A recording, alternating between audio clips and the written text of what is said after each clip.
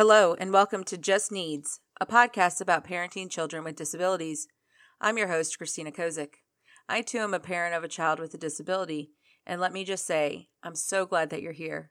On this podcast, I'll talk about everything from receiving a new diagnosis to transitioning your older child out of school and beyond.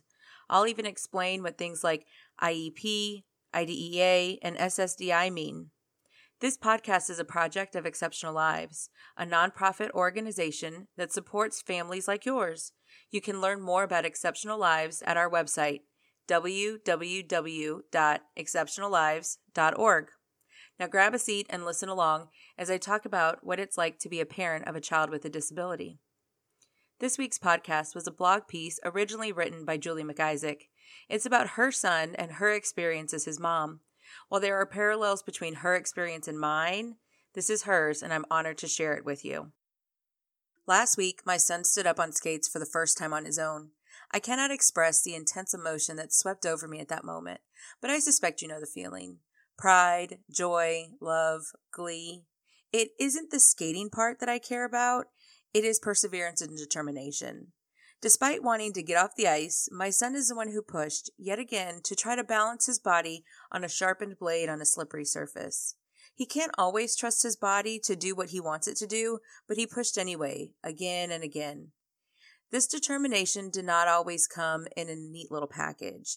He spent the majority of his time during most lessons scooting on the ice, running away from me, refusing to put on his gear, or my personal favorite, making his body go completely limp in my arms. So moms in the freezing rink with sweat on your brow from trying to chase and cheerlead, I see you. Dads trying to walk the fine line between empathizing with the challenges your child is having, but seeing the value in setting high expectations, I see you too. Parenting a child with disabilities can take a lot of emotional energy. My child's differences are not the same as your child's differences, and my experience is different than yours. Just as our children are all individual beings, so are we. But we also have shared experiences. We can relate to feeling like the squeaky wheel, the frazzled parent, the recipient of sideways looks in the grocery store. We see these similarities and differences, and we can support one another with empathy and respect. For many of us, this journey began with internet searches in the dark at 2 a.m. For some of you, it may feel like those late-night searches were a lifetime ago, and others may be up surfing and researching as you're listening to this right now. If you are looking for help navigating the system for your child and your family, go to our website, www.exceptionallives.org, and see if one of our how-to guides like What to Do If I Think My Child Might Be Different will work for you. Or maybe you've heard terms like early intervention and you want to learn more. Getting the right information helps you get access to services and connect with your community. Now, the search never stops because we never stop.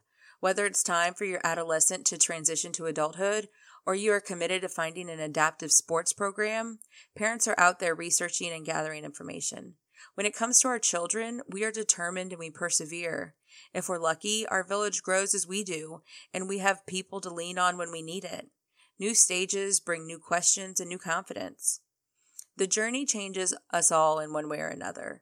There's something special that happens when you turn the world off and focus on a child.